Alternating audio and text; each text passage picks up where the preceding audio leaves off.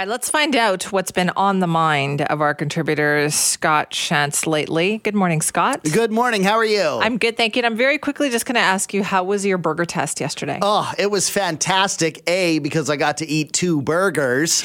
It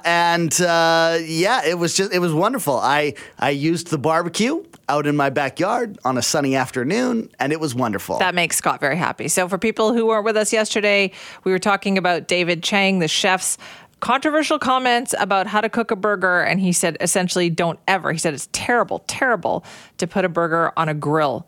He said, what you need is a flat top cast iron pan, something like that. You did both yesterday. Yeah, I used a griddle. I put a griddle on the barbecue. Great idea. And put one burger on the griddle and one right on the grill and cooked them both, and then tried them, taste tested them. My wife taste tested them as well.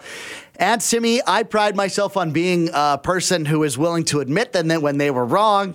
And this is one of those occasions. Wow. The griddle burger did actually make a better burger experience. First of all, I'm impressed. Second, you're still going to go and put them on the barbecue, though, right? Because you like them on them. You like the look and everything on them. Well, it's interesting.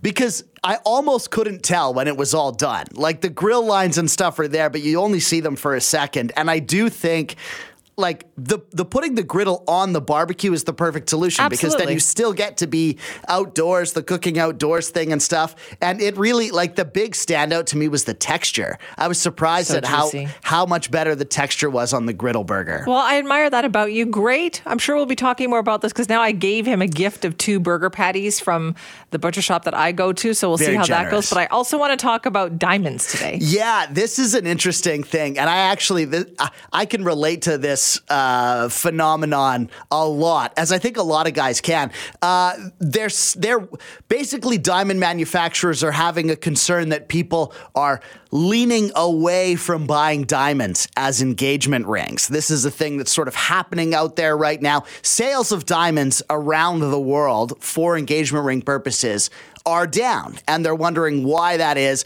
And one of the reasons that they're pointing to is that less people are getting engaged, and the people that are getting engaged are realizing that in some cases buying a diamond ring is stupid. I love the way you put it so bluntly. It just might not be high on the priority list of this particular generation. They're like, why? Well, there's an argument to be made that we're all going broke in the face of modern capitalism. Very good argument to be made on that. And spending, 2 months' salary, 3 months' salary, whatever it is these days, whatever the assumed amount that you should be spending these days, that money could be better spent elsewhere, like on saving up for a down payment or paying off some student debt or, establishing yourself as a couple and not going into a marriage with, a big chunk of debt just so you could have a fancy ring on your hand. So are jewelers worried about this? Jewelers are very worried about this. Yeah, wow, absolutely. So it's noticeable sales decline. There is a noticeable sales decline. There's a part of them that's kind of like, oh, well, we think that less people were getting engaged because of the pandemic. This is less people dated during the pandemic. This is because of that. And, they hope that it's going to rebound.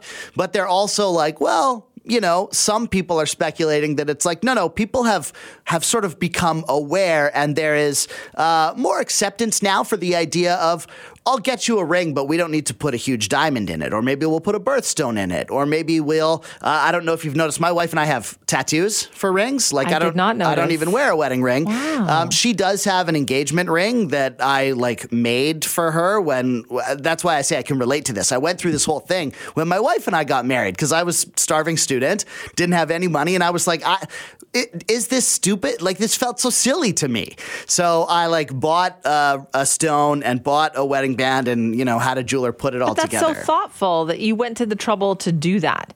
And I think maybe that's also part of the process. I know a young couple who got engaged and they designed each other's ring. Like, they helped together. They did it as a project. They each have an engagement ring, right? And they did the design, and that's how they like it. That's like their forever rings. Yeah, absolutely. And there's kind of this thing out there that people want to, I think now more than ever, not define themselves by the way that sort of industry standard kind of does. And there's something really cool about saying, I didn't just go into a store and pick this and buy it. I put some thought and some effort into it. Exactly. And I didn't need to spend, 3 months salary or 4 months salary. That's so dumb. And honestly, the industry did it to themselves with all those like really high bars and making it, seem like this unattainable, oh, you must spend this amount of money. That's, I think, what did it. Don't tell people they have to do. Right. Yeah.